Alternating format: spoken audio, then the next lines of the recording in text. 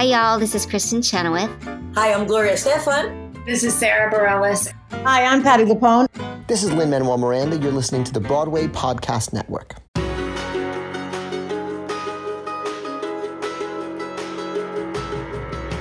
Welcome to the Theater Podcast, intimate personal conversations with theater's biggest names. I'm your host, Alan Seals, and unfortunately, Jillian is on vacation this week, so I'm by myself. I just got out of the interview with Andrew Barth Feldman, and oh my gosh, that kid is so self-aware. 17 years old. His first professional acting gig ever is going into his dream role as Evan Hansen in Dear Evan Hansen. Just phenomenal conversation. The guy was talking to me and having a level of conversation that I'm used to having with some of my adult friends that I think some of my adult friends might not actually even be able to carry on, which I don't know what that says either about me or my friends. Sorry, friends. Anyway, but he's a humble kid living his dream, and I think this speaks to his level of maturity. I think speaks to what's happening now with kids, and especially teenagers now who have just grown up. They don't have to beg their parents for a phone anymore. You know, what he said was he was the end of a group of kids who didn't have to beg their parents for phones.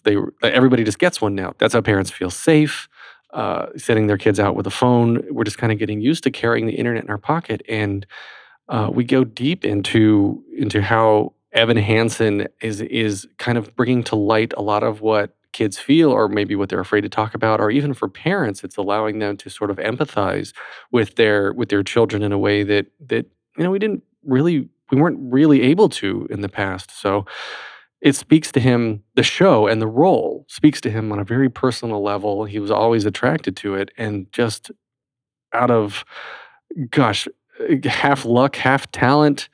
Stacy Mindich, lead producer for Dear Evan Hansen, saw him win the Jimmy Awards and basically bypassed a whole bunch of audition processes to send him to the equivalent of a final callback. And long story short, here he is on stage 6 months in, crushing it.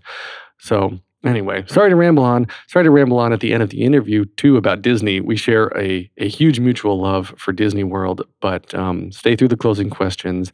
I promise it will be worth it. He gives an impression of someone that you don't want to miss. Before we get into the interview, please take a moment and visit ttp.fm and go to ttp.fm/Patreon to show your support. If you're at a certain tier, you can get advance notice of who we're interviewing, so you can submit questions. Other tiers get other reward levels. There's lots and lots of good stuff in there. So everybody, please enjoy this episode with Andrew Barth Feldman. The longest field goal ever attempted is 76 yards. The longest field goal ever missed? Also 76 yards. Why bring this up? Because knowing your limits matters, both when you're kicking a field goal and when you gamble. Betting more than you're comfortable with is like trying a 70-yard field goal. It probably won't go well. So set a limit when you gamble and stick to it. Want more helpful tips like this? Go to keepitfunohio.com for games, quizzes, and lots of ways to keep your gambling from getting out of hand. Here you go. 1, 2, 3.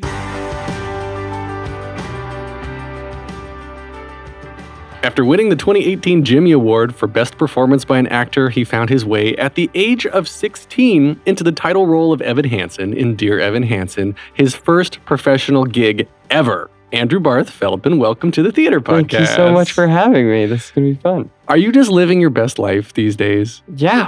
I mean, it's not, it's the dream and it's everything I've ever wanted, but it's also as exhausting as I'd prepared for it to be, I think. So it's everything I've ever wanted, but it's not like I'm super good and that's it. I'm working my butt off, So are you able to do 8 shows a week?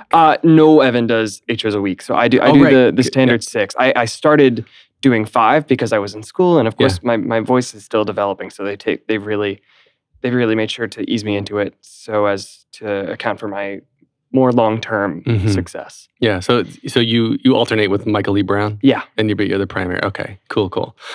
Yeah. So if you were able to do 8 shows a week, would you be able to legally? Because There's Yeah. child labor laws. So I bypass a lot of the child labor laws, not all of them, but I don't need like a wrangler. I don't need a guardian with me at the theater. I can't work more than 10 hours a day, I think is what it is. It's like from start to finish, Yeah. it can't be 10 hours. But other than that, I bypass, I think, I've aged out of the majority of the You're 17 laws. now. Yeah. Yeah. So would be a junior in high school. Yeah. I'm But- going into my senior year. Well, Yeah. are you still in high school? So yeah, pretty much. So I have been tutored while this has all been going on. The show has provided tutoring for me, which is what a lot of kids do. So I tutored through my junior year, and I'm going to do it for a lot of my senior year. Do you And think graduate and do you finish. think you're going to be in Evan Hansen like through your whole senior year, or is it?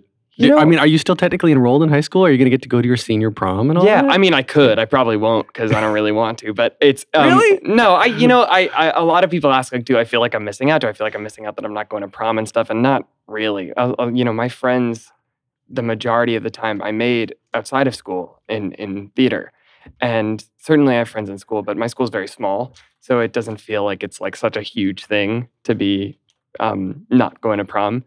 So. But I'll be tutored and I'll finish my senior year that way, presumably. Well, you mentioned high school and your friends outside of high school. I guess your theater friends are your best friends. That's your tribe, I guess, for a lack of totally. a better description. But like you're still young. You're 17 now. But when did you first start singing? When did you get into theater and performing? Yeah. So I saw my first show when I was 3 years old. I saw Beauty and the Beast on Broadway, and I was very mature for a 3-year-old, and I Is that Chris Sieber? Was he?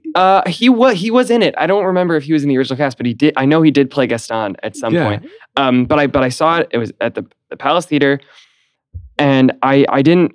My brain. It was just sort of the switch that turned on in my brain that was like, oh, I get what's happening here. Like we're being invited to step into another world, and I was obsessed with that. Even though I didn't really fully understand it on an articulate level, I really just something instinctual happened when I saw it.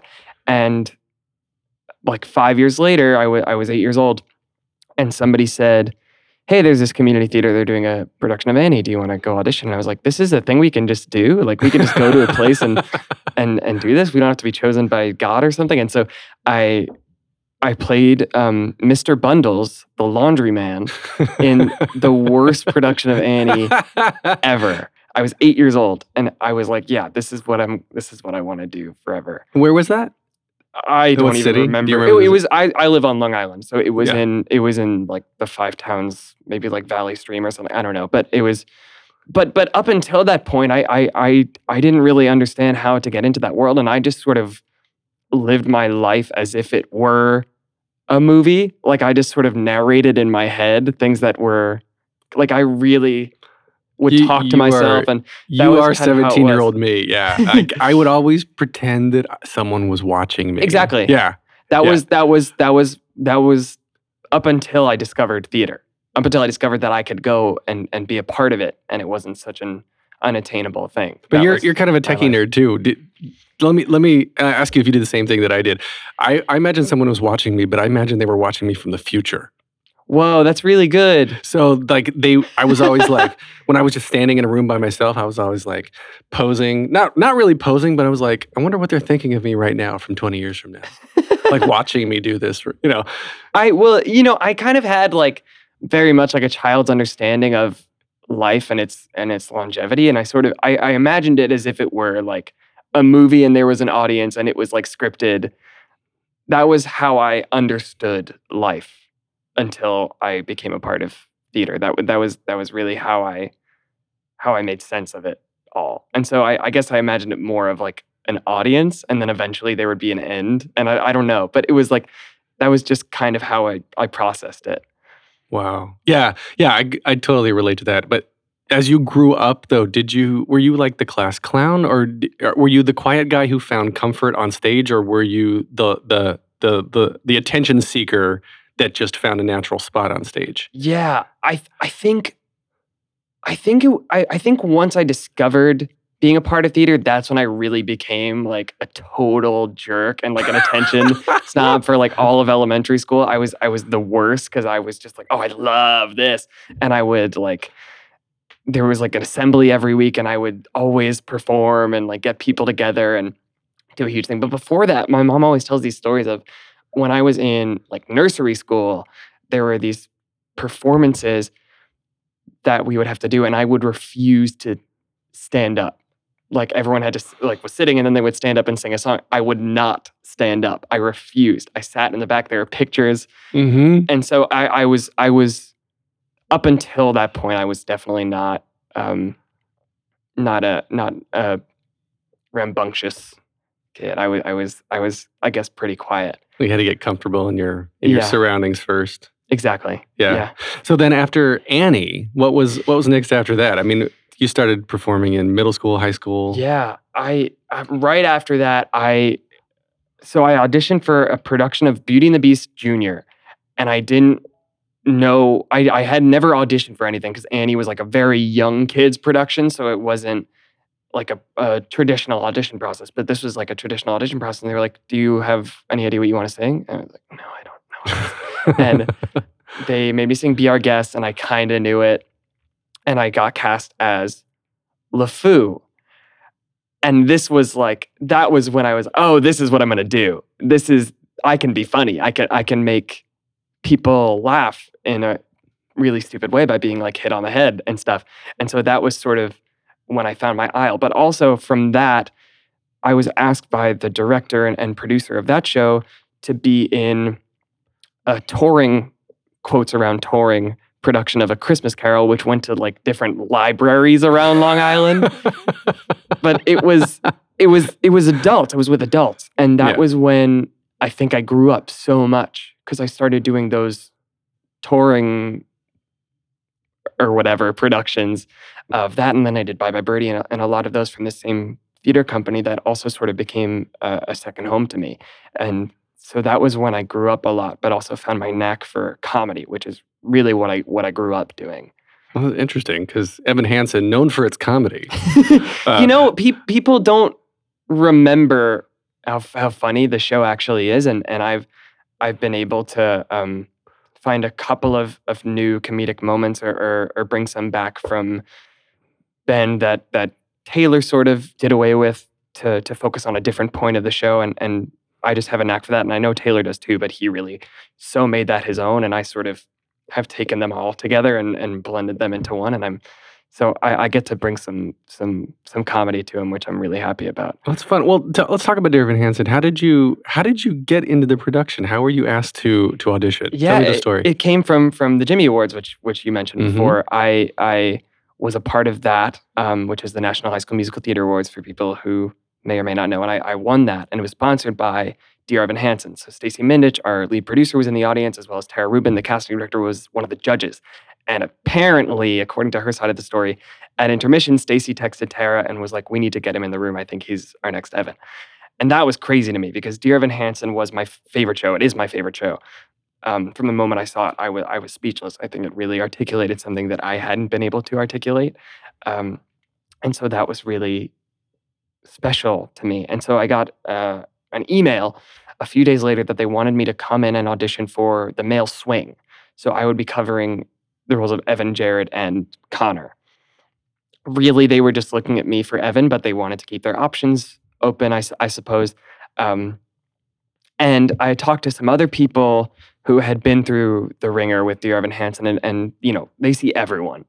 They do so many open calls. They see as many kids as they can because it's such a specific thing that this role requires. And pretty much from what these people who had been through it before were telling me was that I'd skipped the process.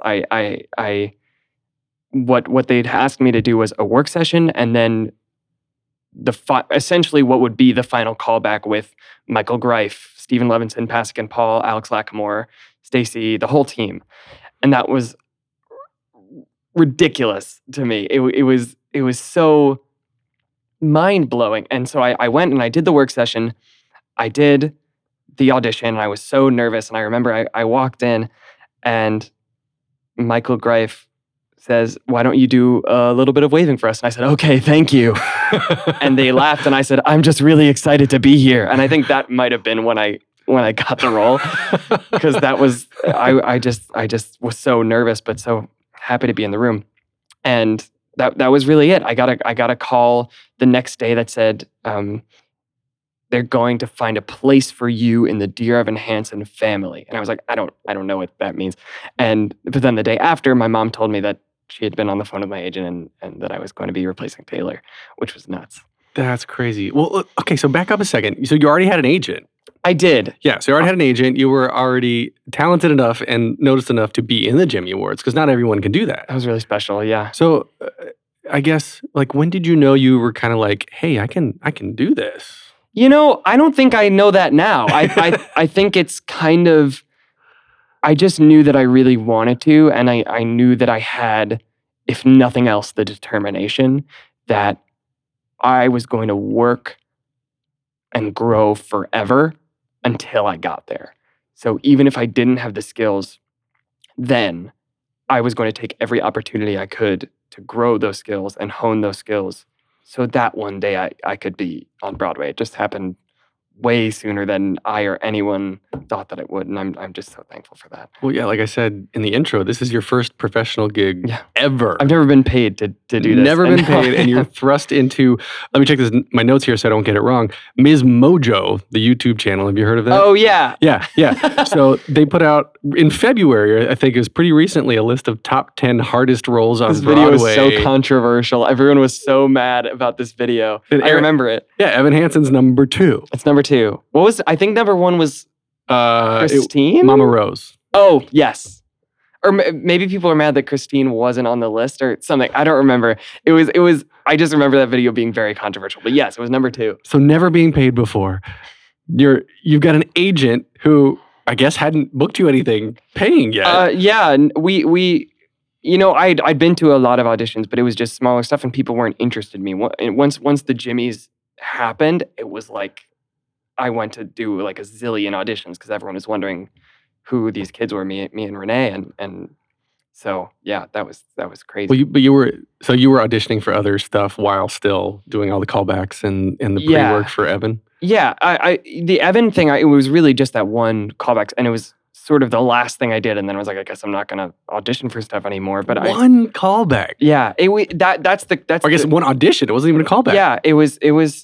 That was truly insane that they took that chance on me. It was so special. I think something that I was proud to exemplify in my audition was my ability to take notes and change my performance based on that. And I think they sort of saw, okay, if he can do this in the room and he can take notes, he can do this. Mm-hmm. And we will train him and make sure he's okay. And they really did.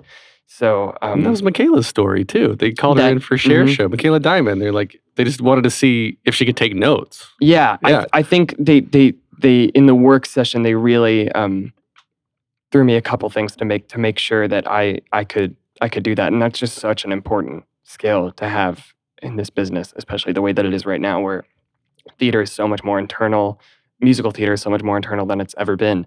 And so I think that's so important to be able to change your performance at the drop of a hat to fit a bigger picture. Mm-hmm. You said a few minutes ago that Evan Hansen was your favorite show before you even went into it because it articulated something that you were feeling. Is that what you said? Yeah, and I don't struggle with a diagnosis of anxiety or depression, and I'm very lucky and very thankful for that. But I was a teenager, and I am a teenager, and that anxiety and that isolation is something that we all feel at any level of maturity or emotional maturity. That's something that we're experiencing for the first time. I think it's something that everybody knows very well. And it was my first experience with that being articulated in that way. And I was speechless. Yeah. Yeah, it did shed a lot of light on, teen depression and teen suicide specifically. Yeah. That hadn't got attention before. But yeah, kudos for you for seeing all that. I didn't have broadband. high-speed internet until I went to college. He looked at me like, what's broadband? Yeah. I was trying to figure out where you were going with this, and yeah. Yeah, I didn't have broadband, high-speed internet, cable modem, until I went to college, which was 1998. I was 8 or 17 at the time. So that was when I was already in college. I already left my parents. But kids now, like all through high school, your age and before, We're born with it. I didn't have Facebook. I didn't have Instagram. I didn't have Vine. I didn't have Snap, whatever all the kids are doing these days. And the level of exposure that you're subject to now, like I have 2 small kids and I worry about them. Yeah. I worry because I my older one especially is very sensitive, and I don't want him to be bullied and feel like he can't talk about it or not understand what it is. I mean, that's what the show's about. Yeah. That's what it is the generation who's born with an iPhone in their hand and feels that isolation from that hyperconnectivity. I was sort of the very, very end of the generation that had to like beg my mom for a phone. Everyone you have to have it now because it feels like you won't be safe. You won't be safe unless you have it. Unless like for kids, like if you're going to go out, you need to have a phone now. That's why so many parents like their kids have to have it now. So I started with the flip phone so I could be safe.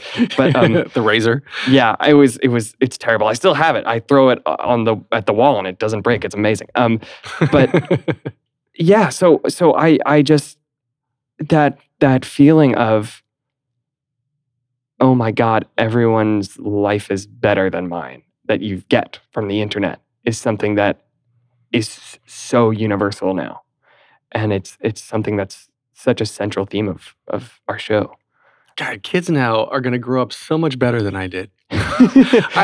Look, what you said, I don't even know if I had the wherewithal to say about that. To say that now, I'm 38 now, and I still, very similarly to what you said a second ago, of like, everybody feels isolation and sort of like an outcast at any stage of maturity, and I at 38, I don't feel how I would have expected myself to feel at 38. Like looking back at my younger self and thinking, oh, my 38-year-old parents.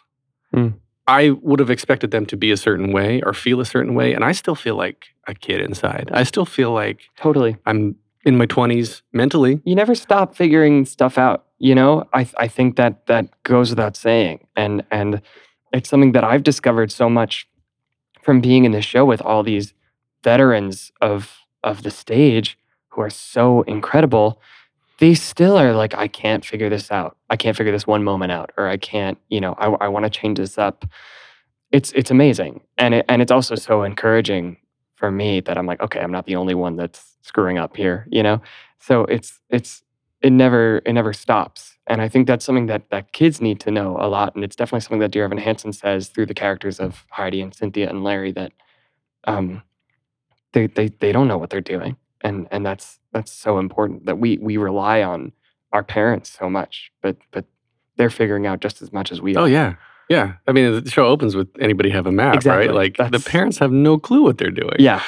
So yeah, that's interesting to me. I don't envy my parents because I was a rough first child. I'm the older of 2. My brother could do anything he wanted. Oh yeah. And then I was always I was always getting him mad and making him angry. And then it's even my older one too. My younger one, my wife says that I am lenient on the younger one, but I don't think so. He just knows what buttons not to push because he learns from the older one. But in Evan Hansen, so you're coming in, first professional gig. This is now a job. It's not a limited run. Right. Yeah. Yeah. It's community theater and that echelon, right? You rehearse for months. And you have like 2 weeks of performances. Do it like twice maybe. Yeah. If that. Yeah. But this is 8 shows a week. You said you did six now, right? 6, yeah. So how do you maintain your health? Was there anything like surprising about this when you got in? You're like, I can do anything, and then you get in and it's not the same. Yeah, I think Ben Platt set such a precedent for you can't do anything. Like that was his whole thing when he was. All the articles, everything about Ben said he just sits and he's a monk and he doesn't talk. And it's like, okay, I guess that's what I have to do. And I got there and everyone was like, yeah, that's what you're going to have to do. And I was like, okay, I guess that's what I'm going to do. And that's what I do. So I don't talk. I found that talking lightly a little bit, so like this is fine because talking lightly a little bit helps so that I'm not starting from scratch when I get to the theater and having to warm everything up from nothing. But yeah, my diet is super restrictive. I think that's the thing, is that it's way more restrictive than I thought it was going to be. And I'm having way more of a problem with that than I thought I was going to have. I essentially eat the same thing every day. Which is what? Now it goes through phases, but right now I eat sushi for lunch, it's avocado, mango, and shrimp rolls. Those are all super good things that I can have. And then for dinner, it's an avocado and roast beef sandwich. There's nothing else on the sandwich. It is avocado and it's roast beef. And avocado is really good. Avocado is like the Liz Kaplan, who's our folk consultant on the show. She swears by it. Avocado gives you energy. It's not acidic. It's not alkaline. You can have it. But yeah, I've tried a lot of other things. And then she was like, you can't be eating that. And I was like, oh, okay, I guess I'll stop eating that. That was with a lot of stuff. But I remember during the rehearsal process, I hadn't really started the diet yet, and I guess I was trying stuff out. So I had a burrito like every day, and then eventually I was like, this is not working for me. That's heavy. Yeah. It's a heavy meal. Hey, when you're playing this role, you gotta eat. Lisa Brescia had said something to me that was like, when she was playing Elphaba, she was essentially starving herself because she was like, I can't eat. And then eventually she was feeling like lightheaded, like she couldn't do it. And she was like, oh, I need to eat like a burger every day to get through this role. You need that, the that protein. You need that fuel.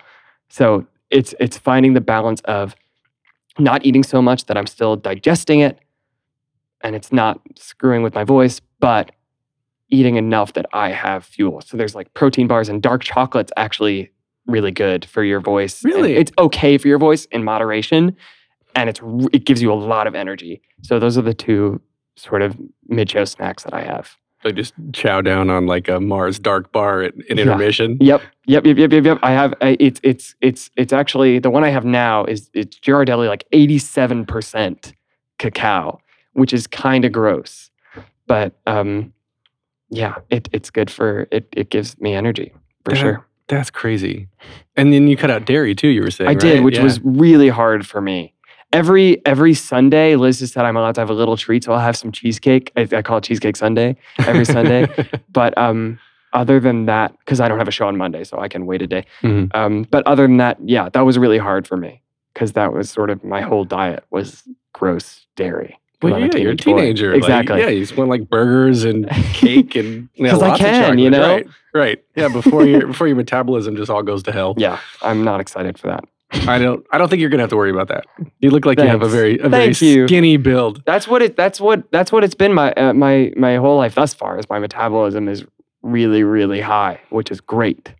Well, keep it going. I hope I can. Did you get to talk with Ben or obviously you replaced Taylor, so you had some overlap with him. But did either of them? Did they give you any advice or any help on? You were like, oh, I don't know what I'm doing, guys. Yeah, you know, it's funny. Something that they've both said is they held off from giving me advice because they know how personal the process is, and they don't want to impose upon that and me finding my own Evan. So it's pretty rare that they gave advice on, you know, how to approach the character. It was more advice on how to approach this lifestyle of playing the character and what the world of Evan Hansen is. So the people that I would get to know and how to deal with the tears and how to deal with the social media aspect of, you know, maybe getting some negative comments. They were both unbelievably helpful in just making sure I had I was mentally and emotionally prepared to go into it.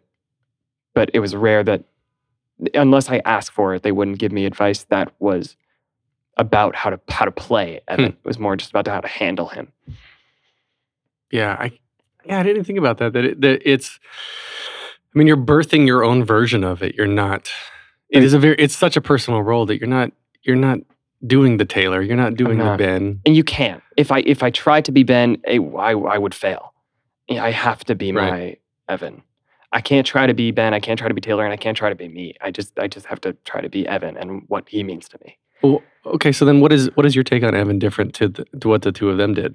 Yeah, I mean, you know, from an obvious base perspective, what people have really seemed to respond to is just seeing a teenager and just removing that layer of disbelief that you might have is really, I think, really powerful to see. So even if I don't do anything else, it's still a kid going through this, and that's really, really hard to watch. And I think it allows for a bit more forgiveness, which is, I think, so crucial and really special, and I'm really thankful for that. But I think in terms of how I play him, I think my Evan is very sensitive. He's a lot more sensitive than, Ben's, where stuff almost would fly past him because he's so in his head about what may or may not happen. And I think my Evan sort of goes into more in the direction of, oh, okay, you said that, you could have meant this, or just really, really perceptive. And I think it's a bit more, for me, it allows me to be as present as possible because I'm really, really listening. Ben's was so iconic, and I just I didn't want to replicate that. And so that's sort of what I found. That's how his anxiety manifested itself to me, was in that perception. Okay. Yeah, that I haven't seen you do the role. I would absolutely love to, because you're right. It to see age appropriate characters or age appropriate actors play the characters, I think. Yeah, I think the biggest response has been from parents, which has been really cool. Oh, really? Because they've sort of been like, or teachers or people who have a lot of kids in their life, and they're like, now I get it. Like I don't want these kids to go through that. I know this. Or people who work with special ed kids especially are really, really touched by it, because they imagine what it would be like if one of those kids that they work with or have in their life would go through the things that Evan does. Well, so many people do. And they never talk about it. It's so true. And I think this really opened up that conversation of knowing someone who might go through that. It's so scary to think about. Do you read comments on social media? I try not to. Really? But I fail sometimes, and that really is hard. The majority is positive. People, you'd have to be pretty bad to not do this role well. It's so hard, but it's written so well that it's certainly not easy. But if you do it and you push yourself to do it, you can do it effectively. Maybe not as effectively as Ben or Taylor, whoever plays the role on Broadway, but you can deliver it and you can make people feel something. But absolutely, there are people who are like, he's not Ben, and that's really hard. And I definitely get in my head on a daily basis and feel that doubt of, maybe I'm not right for this, and maybe there was a mistake made somewhere along the line and I shouldn't be here. But nevertheless, I go out and I do it, and if nothing else, I use it because that's what Evan's feeling. Right. Well, you've got 74,000 Instagram followers so now. Weird. And has that all come about in the last 6 months since you joined, or Yeah. since the announcement, I guess, that you were going to be Evan? We were playing a game. My family and my girlfriend were all there the day of the announcement that I was going to be Evan, which was last November, and we just kept refreshing my Instagram literally every second, and it just kept going up. It was crazy, and it was so funny, and it's nice. It's nice that people care. This is a role that it matters whose hands it's in to people. It's one of those roles. It's like an Elphaba. That's what I tend to equate it to a lot. We really care about who's playing Elphaba, and we really care about who's playing Evan. So yeah, it's nice to have that audience. And hopefully I can use it to, put out some stupid things into the world. We'll see. Well, what else do you do outside of theater? I mean, do you have any hobbies that you're allowed to have time for right now? Yeah. I sort of the quiet activities I do that are sort of to occupy my mind are things like Legos, which we talked about earlier. I build Legos. I'm working on a city right now. I just did Hogwarts. That was a big project. Legos, video games, but I write a lot. I pretty much all my hobbies involve theater, are a part of theater. So I've directed in the past. I run a theater company that I started, I guess, like 6 years ago now, called Nifrock Productions, which raises money for Next for Autism, which is an amazing organization. And I've directed and I've written for it, and so I write a lot. I write a lot of music. That's a nice activity to do. If usually I'm pretty emotionally drained after the show, but if I'm feeling particularly emotional about the show or after the show or what have you, writing is a really good way to get rid of that. Do you write prose or music? What do you Music, write? I write music. You play guitar? Guitar, piano, a couple of instruments, mostly piano, but I know ish guitar, drums, bass, ukulele. That's it, I think. Self-taught, or do you ever take lessons? I took lessons in guitar and piano when I was a lot younger, but mostly I ended up teaching myself how to write and theory and stuff like that. That's so cool. Yeah, I normally ask this to guests, and we kind of glossed around it. But your parents, are they musically inclined? Are they in theater or no?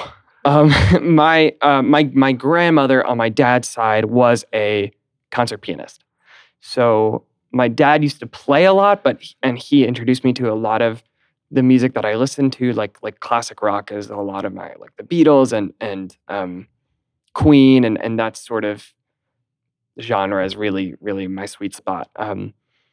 My mom, absolutely not, never.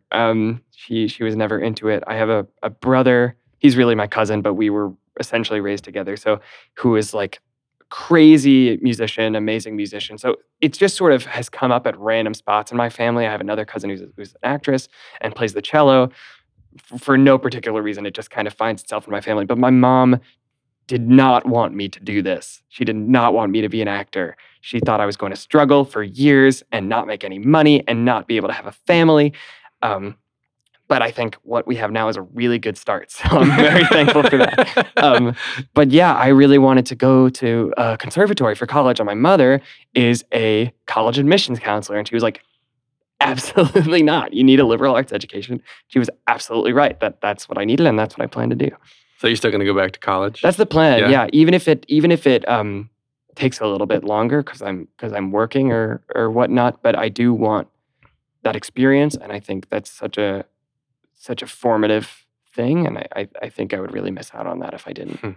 Are there any other roles that like has popped in mind of, obviously Evan Hansen is a teenager. Are there any other roles that popped to mind that you like obsessed over or that you were like love to sing? I have a list. I mean, do you really? Because I'm a theater nerd. I think a lot of us have a list. I think the one that I usually say, and I stand by it, is Quasimodo in Hunchback. I almost got my school to do it, and then I did Dear Evan Hansen instead. But that would have been really cool. I think I love Little Shop of Horrors, and Seymour, I would love to play Seymour, but secretly I would really love to play Audrey too, even though I know that's not a thing that could ever happen to me. Yeah, I mean, there's so many. I think what I'd love to do more than anything else is originate a role in a Broadway show. I think just to be part of a new show and be on a cast recording and just love a new piece of work and give it my stamp would be really special. And everybody compares all the replacements to you. Yeah, that's my revenge. I take that, Ben Platt. He'll go in and fill your role one day. Oh yeah, sure. But you said you're into Legos. I was looking through your Instagram feed and you post a lot about Disney. I do. Oh, I would love to talk about this. Yes, please. Yeah, that was sort of another thing that was like, I went to Disney World for the first time when I was 6 months old. I went because my parents promised my sister that nothing would change when I was born. And so my first movie I ever saw was Mr. Deeds with Adam Sandler because they promised they would take her. And so it was that sort of thing. So I went What's the age difference with you and your sister? She's 12 years older than me. Okay. So she was 12 when I was born.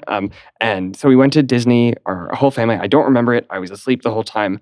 But it just sort of, that's the foundation that was laid of escapism. Because that's really what Disney's all about is this is another universe. And I think that there's such an overlap there with theater of when I saw Beauty and the Beast, I was like, this is another way to get there. and so I'm just obsessed with it, and I can't explain it. I think it's just I think Disney just gives that feeling of perfection in the world. If you can turn a blind eye, which I can and do, to the corporationness, the capitalism of the whole situation, which that's going to be, part of anything. Mm-hmm. I think Disney is art, and it's just it's just so magical. And I'm a big connoisseur of the parks specifically, but really the whole brand. I eat it up. I absolutely eat it up. Well, they put so much into the entire experience. They do make it an experience. It's so immersive. And yeah, it's very immersive. Like even the lines, the cues, right? Yes. Like just waiting. There's games. The whole thing is themed. Where you go to other theme parks and you don't get any. It's just a boring. It's just like a roller coaster that you go on, and that's great. Yeah. And I love that too. I'm super duper. I'm totally like an adrenaline junkie, and I love coasters. I love doing crazy weird stuff. But Disney is just you. It's the easiest way to suspend your disbelief because there's no way out of it. There's no way to look at what's behind the curtain because they do such a good job of covering up the curtain in the first place. Yeah. It's amazing. And I can't wait to go and see what they've done with Galaxy's Edge with the new Star Wars land because it's supposed to be totally groundbreaking. I can't Really? wait. Yeah. I'm really excited about it. Yeah, I've gone every year, at least once a year with my kids. So Good. They're not into Star Wars yet. They're still too young, but we'll get there. They're into. Good. We went to Toy Story Land this year. I love so. it. I think they did such a good job. Yeah, it's great. Yeah, and you like animatronics too, right? Like I'm super into animatronics. on the Instagram feed, you're just posting animatronics. Yeah, I love that stuff. I think it's unbelievable what they can do now. Apparently, the new rumor is that with the new Marvel lands that they're building, they're going to use something called stuntronics, which are animatronics that can like do flips in the air and like land.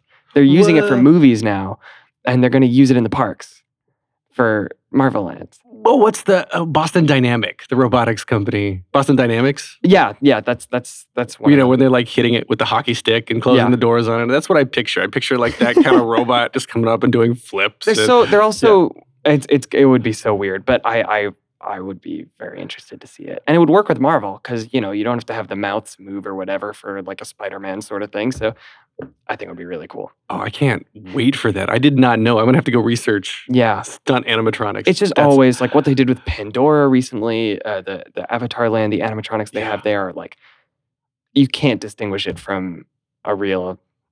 I mean, there's nothing real to compare it to. It's blue people, but it's, if they were real people, if that's what it would be. It's nuts.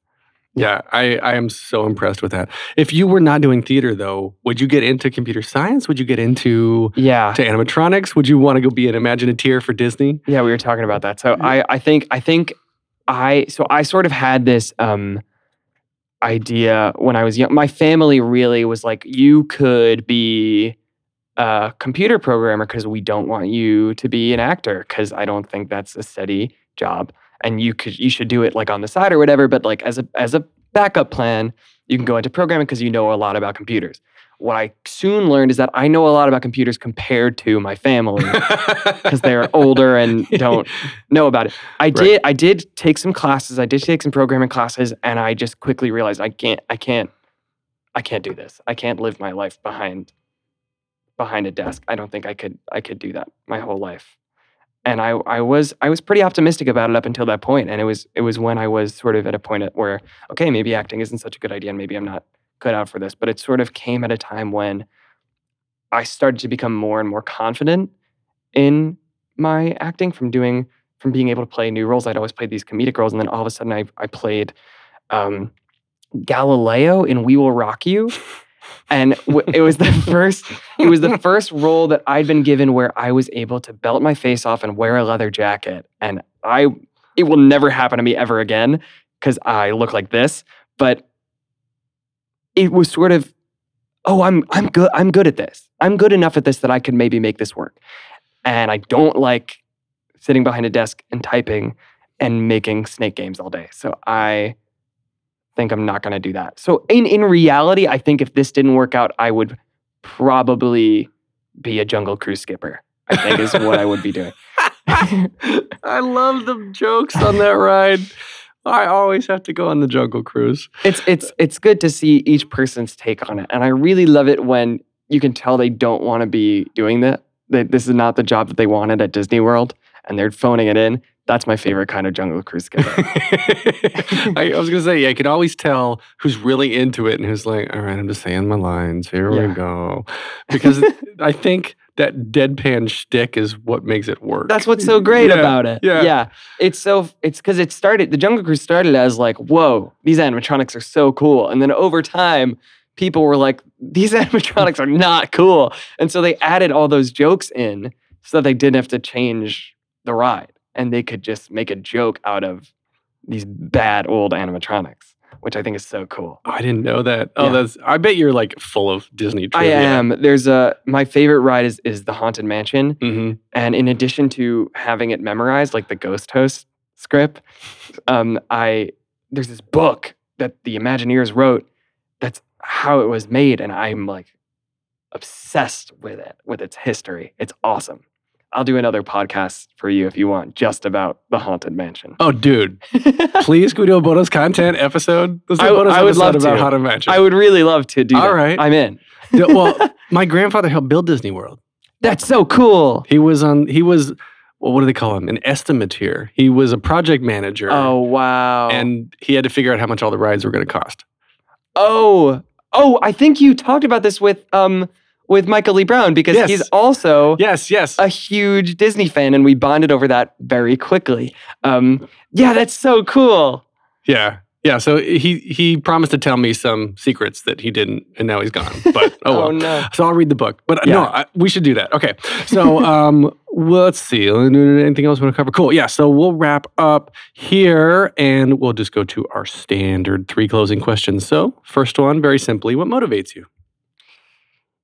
Ooh, I think the thing that helps me on a daily basis is to look back like a year from now and see what I was doing. And when I was cast in Dear Evan Hansen, I was playing Mr. Toad in Wind in the Willows. This happened the week of the show, and I was like, got the call that I was going to do it, and then I had to play Mr. Toad at night, and it was like. The voice of that character was like poop poop, like that was the whole and I was like, this is what I'm doing right now, and a year from now I'll be. So to look back at that is kind of like, how could I not be thankful, because this is all I've ever wanted, and how could I not be motivated by that? And then it's just sort of when I meet kids at the stage door who it means so much to them, or when I get to do a workshop or a Q&A or something with some teenagers, that's really special. Because I'm like, they're working so hard, and that's how hard I was working, and I should never be working any less than that. Can you give me a line from waving through the window as Mr. Toad? Oh yeah, I've learned to slam on the brake. I just saw the director of this the other day. Before I even turn the key. It's actually pretty applicable because he's very obsessed with cars. So that works a little bit. But he crashes them. So I guess he hasn't learned before I make the mistake. It's like the Duke of Wesselton from Frozen. Oh, yeah. That was really my basis for the voice. Wesselton. Okay, so the second question. What advice would you give to your younger self? Not that you're that old. What advice would you give to your younger self and younger people now listening, starting out down a similar path? Yeah, I think I'm really proud of my younger self for working as hard as I did and not never giving up on it and recognizing that there's room to grow. And I think that's the number one thing that all young people wanting to get into this business need to know, is that you're not the best. You're just not. You're not better than anyone else in the room. You might not. You just need to work hard, and you'll never be the best person in the room because everyone has something different to bring to the table. But you just need, if you want to be quote unquote good enough to get into this business, you just need to keep working, and you can get there. And there's no reason to think that you can't, even if it takes you, however long, as long as you keep growing, there's no limit to how much you can grow. But I think to my younger self, I would just want to say to keep doing it, I guess, and never feel ashamed or don't get distracted by just work, I think, and enjoy it. I think that's probably really important, and that's probably what I would say is enjoy it as much as you can. Cool. And then last question, if you could only see one show for the rest of your life, but you can see it as many times as you want, what would you see? Whoa. I mean, I truly love Dear Evan Hansen. And I think, but I won't use that as my answer because that's lame. Because everyone thinks I'm being paid to say that, and I am, but I really mean it. Because I think it's a pretty perfect musical. I think my answer might be Little Shop of Horrors. I love that show, and it's just so fun. I don't think you can see one show for the rest of your life, and if it's like really sad, that wouldn't be great. I think Little Shop is just so much fun, and it's never not fun. I think that's my answer. I love Little Shop of Horrors. Great. So we can find you online on Instagram at Andrew B. Feldman _. Was there another Andrew B. Feldman? There is, and I've been thinking about reaching out to him. He's a lawyer. He's still on Instagram, and I've been thinking about reaching out. It seems like a lot of people do not like him because I get accidentally tagged in a lot of really mean things to Andrew Feldman on Twitter. Andrew B. Feldman. Maybe it's another politician. I don't know. But anyway. Yes. Okay. So Instagram, Andrew B. Feldman _ on Twitter at Andrew B. Feldman. There, I guess that guy didn't go to Twitter and claim the name. You can get more of me and the Theater Podcast at thetheaterpodcast.com. Please show your support via thetheaterpodcast.com/Patreon. Theater _podcast on Instagram and Twitter, facebook.com/official theater podcast. Please share with your friends, tell your friends, rate the podcast. That's how we grow and get amazing guests like Andrew. And this is produced by Jillian Hockman, edited by Matthew Hendershot. And thank you to Jukebox the Ghost for the intro and outro music. Andrew, thank you so much. I really enjoyed this. Thank you so are much for having me. such a good person. Oh, thank you so much. That's so kind of you. Thank you so much for having me. Make the world a little colorful. Hey, it's Leslie Odom Jr. here on the Broadway Podcast Network to tell you about the Rise Theater Directory, a program of Maestro Music. Rise is a national online resource designed to connect and empower backstage and administrative and creative theater professionals from underrepresented backgrounds. If you work or aspire to work in the theater community, this can help you find your next project. And if you hire theater professionals, search the Rise Theater Directory to find your next team. Create your profile now and get more information by visiting risetheater.org. That's theater with an RERISETHEATRE.org, because only together we rise.